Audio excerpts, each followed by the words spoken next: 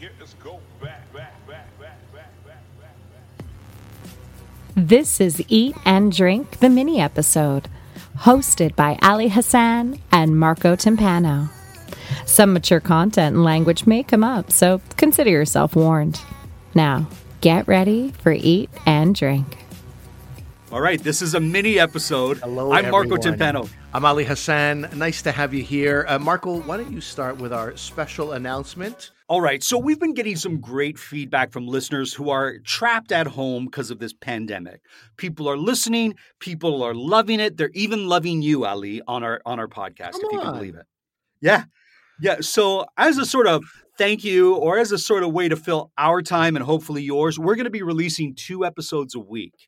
So that on Mondays, you'll get like a mini episode, and on Thursdays, you'll get sort of our regular episode mixed in with some special episodes and whatnot. Double the show. And let me ask you this. You've been reading a lot of the emails. Have there been any requests for me to just sort of go solo on my own without you? Has that come down the No, pipeline yet? in fact, they're like, why doesn't Ali talk when Marco's shaking the drink or doing stuff where his Is that what they're focus is? saying? Yeah, that's what they're saying. You That's know they're what? I apologize for that. Mostly what I'm doing, it's Schadenfreude. I'm waiting for this buffoon to just spill everything everywhere. So I watch like it's a train wreck, because that's usually what happens. Ice is going places and things are spilling, and I'm like, here it is, it's coming. And then more often than not, you disappoint me. You don't spill. Well, there you stuff. go. Yeah. So So maybe from now on, don't should have said it. disappoint our listeners. Don't disappoint our listeners, and actually talk during that You got segment. it, bud. You got it. All right. The other thing I want to say before we go into our mini Okay, episode okay. is we got a lot of listeners. People are listening during these times. I'm asking them to rate and review us. Give us a 5-star review on iTunes, because that helps. I don't know what it does, to be honest with you, but it gets us in an algorithm on iTunes, and more people listen. And I'm reaching out to the people of Round Lake, Illinois, who listen, because we got a lot of people who are listening in Round Lake. Give us some love and rate and review us, and that's all I'm going to say there, Ali. All I don't right. know if you've been to Round Lake. I haven't. Illinois. I've been up and down Illinois, not Round Lake, not yet, is what I'm going to say. Maybe there's a home for me there. There's something. Right to us from Round Lake. Tell us what's good. What do you got? Let it entice us. Once this is over, we'll be jonesing for travel. And listen, you ask what people are asking, right? Or what people are saying to us. We've been getting a lot of like requests with regards to liquor. So they want an episode of limoncello.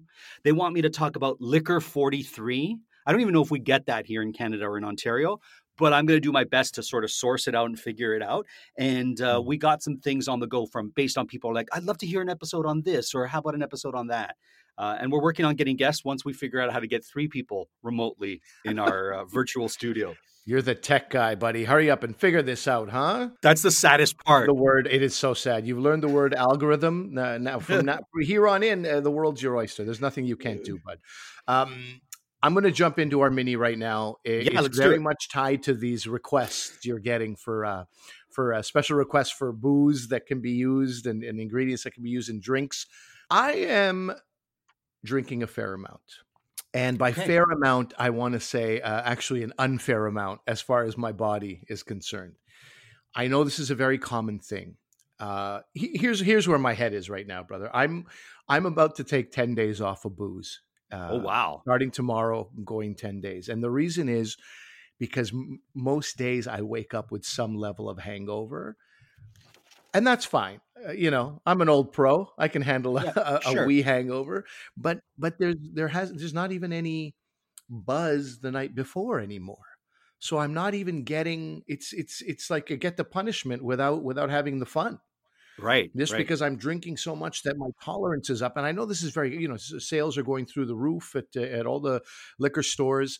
And I heard something. This was in March. This would have been last week of March. There was a doctor from CAMH. CAMH is the Center for Addiction and Mental Health. And Here in as somebody Ontario, who is a specialist in that field here in Ontario, as somebody who is a specialist in that field, mental health and addiction, he said what you would expect him to say. He said, at this time, during a pandemic, when we're being asked to stay inside, the best thing you can do for yourself is if you have liquor in the house, you pour it down the sink. And my wife and I were like, easy, buddy. Yeah. Stick a sock in it, suck an Right. egg, do whatever you Right. got to do. Don't ever say those words again. Booze is all we got. Sure. But now I've come to a point where I've, I took it's all we got to another level that is making me uncomfortable. So Okay. and it's interesting because people were debating at the beginning, is liquor an essential service? Because if you drive by a beer store or a liquor store, and yes, for our listeners in the US, they're probably saying, what is that? Here in our province of Ontario, they sort of separate where you can buy the liquor and the beer. Now we have them in grocery stores. But if you drive by those locations where they sell booze of any shape or form, there's a line of people, an hour deep waiting to get every single day. I happen to live between both those locations, and there's a lot of people who are going in to buy this product for themselves. And there is that question, is it an essential service or is it not? And during tough times through history, people have turned to certain things like booze. I'm not saying that it's a good thing or a bad thing, but this is just sort of the reality. So to your point, that's what I've seen going on. And the debate has been, is this an essential service? Do we need to get the people who work in those stores to face people who might have COVID-19, or can we cut off this service and not have it? It's a good question. Cut off is too strong. That's not even what Okay. I'm asking. I think I'm asking, when would you think? And it's funny that I ask you, because I've had strong, bourbon forward cocktails at 10 in the Yeah. morning at your place when we've been able to be together. So you're probably the worst guy to ask this question of. But when is drinking too much? When do you take a break? When do you pull back? And I ask you this as a guy who has a certain level of expertise in the industry, and and being in the industry sometimes, it's funny, people are like, I don't know what day it is, but I've been in industries where we really don't know what day it is. Restaurant and beverage are like, man, I can't keep track of days, because you always do the same thing. Tuesday night, we're drinking. Saturday night, we're drinking. In fact, Saturday, we might drink a little less because we worked so hard. And by the time it's time for us to drink, we don't have that much time. And so I don't know. What are your thoughts on that? When do you pull Okay, back? so a couple things, right? When I worked as a bartender and people would come in and drink to excess on a special occasion, that's one thing. I would get people in restaurants who would just come in, or in the bars I worked, and just pound back alcohol until they couldn't function. And they would do this multiple times during the week, right? And that's when you have a bit of a problem. Now, I see what you're saying, that during these times, at a certain point, what else is there to do than to reach for something, whether that be, the television, Netflix, maybe it's alcohol, maybe it's some sort of drug. And one could see how that could sort of fall into excess, right? My suggestion is this. It's like, do your best to really see what you're doing. And if it is hitting that tipping point where it's like, I'm sort of hitting that line where it's more than it should be. And I'm not in university where I can bounce back, or when the next day I feel like I can function. Like you were describing, it's like the next day I don't have that sort of fun buzz anymore. I just feel the effects of it, right? And I say hats off to you that you're going to do this whole 10 or whatever you're calling it, where you're taking 10 days off, right? My look at it is this. This is an opportunity for you to do things you wouldn't necessarily do with alcohol. So rather than just sit back and hit 2 ounces of bourbon and then another 2 ounces of bourbon, maybe take the time to make it into something else, and that becomes your treat for the night. So I take something like bourbon and I'm going to make it into a different cocktail that's going to require a little bit extra work on my end. And so I'm less likely to do it a second or third time, because it's like, I got to go get egg whites. I got to go get, cherry juice or whatever the hell it is, lemon juice, and do that. Maybe start looking at alcohol as this treat where you're going to really prepare it as you would a fine meal during these times. That's what I'm doing, to be honest with you. I make myself one cocktail every once in a while, and I really, put all my love and soul in that. I'm not just cracking open some vodka and pouring it in a glass. That's not for me, but I'm making myself some sort of treat I've never had before. I think that's actually great advice. I didn't think you'd have something smart to say, but that's not bad at all, because not only do I feel bad in the mornings, I feel less productive throughout the day. There's also another element of I have young kids, and they're going to remember this time. They're not so young that they won't remember this. This is part of their memories, and it's going to be like, oh, I remember the pandemic, and part of the pandemic was my father reaching for a bottle of something at some various points in the day. Sometimes it was earlier, so you know what I mean. So I don't like the optics on this for that. And I also don't like that we're creating new habits. Why do my wife and I have to watch Netflix with a bottle of wine? Why do I have to do a Zoom call with friends with the tequila out? It's like these are new associations I'm creating that are going to last if I don't reel them in. So I think that is great. I think, you know, I do love making a cocktail. I don't do it often enough. But yeah, margarita. I like the idea. Like there's an excitement that builds. Okay, we're juicing some fresh limes. We're making this. We're making that. Making my own margarita mix, for example. You know, that's one of the ones I go for. I think that's the way to do it, rather than pop open a beer, pop open a wine, and maybe pick vodka, as you said. Pick a dry day. Pick two. Like I always say, Tuesdays and Thursdays, great dry days. They both days of the week start with tea. Those are the days that I'm not going to drink, or I'm going to drink less. I'll have one drink on a Tuesday and one drink on a Thursday, and then the rest of the week I'll go back to what I'm sort of accustomed to. Yeah, I'm kind of an all or nothing guy, I think. Okay, you're not the type of person to exercise restraint unless you're on some sort of weird program of 10 days, 30 days. I know. Sounds like I have a problem, doesn't it? Well, here's what happens. Restraint is great. And then Monday, no booze. Tuesday, 1 drink. Wednesday, 3 drinks. Right. And by Thursday, I'm back into it again. And I forgot everything I promised myself on Sunday. I guess know yourself. Know what limits you can do, and do your best to try to attain them during this time. Yeah. And I'm not ready to admit that I have a problem. I don't know if I do. I'm going to say I don't. But if you do, I'm by no means trying to make light of it.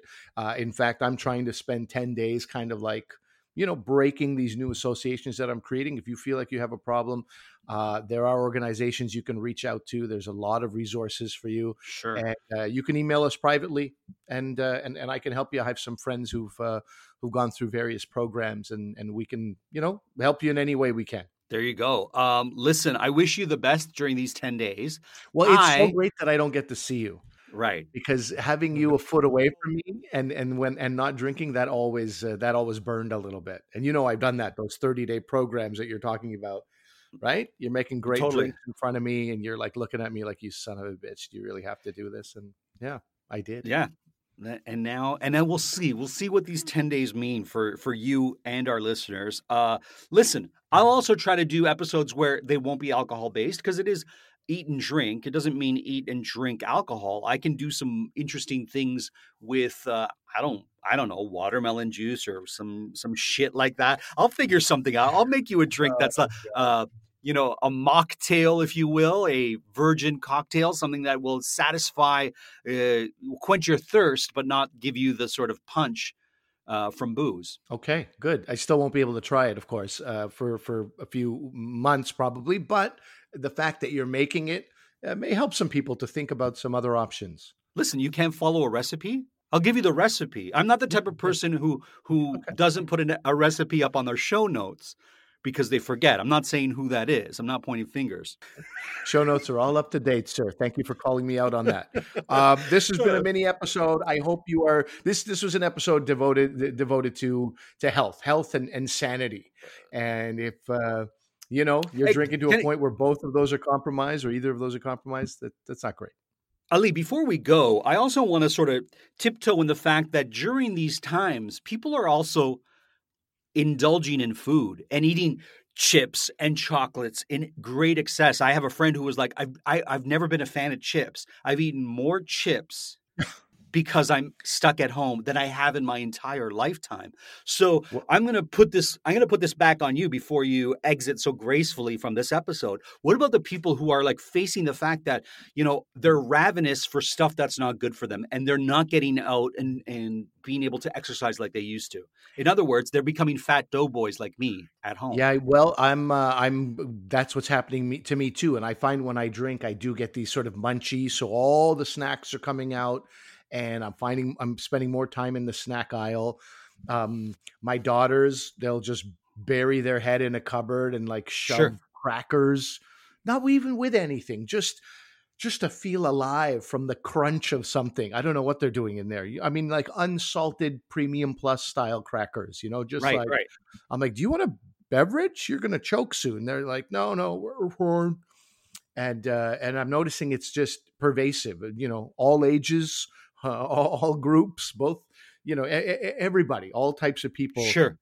are going in hard on the snacking. And I think the one solution there is, and this sounds a little bit, doctory or preachy or whatever, but it's like a good supper, a filling supper. When you want to reach for a snack, go for tea or water. So you're filling yourself up. And sometimes it's just an emptiness in your stomach. And then you have a big glass of water and you're like, I guess I didn't really need that snack. Okay. And the other thing is getting to bed earlier really does help. I find that my snacking really after 10, 11, that's when it really starts. Oh, it's the worst, man. If you're sleeping during that time, can't snack while you sleep. Huh? Right, right.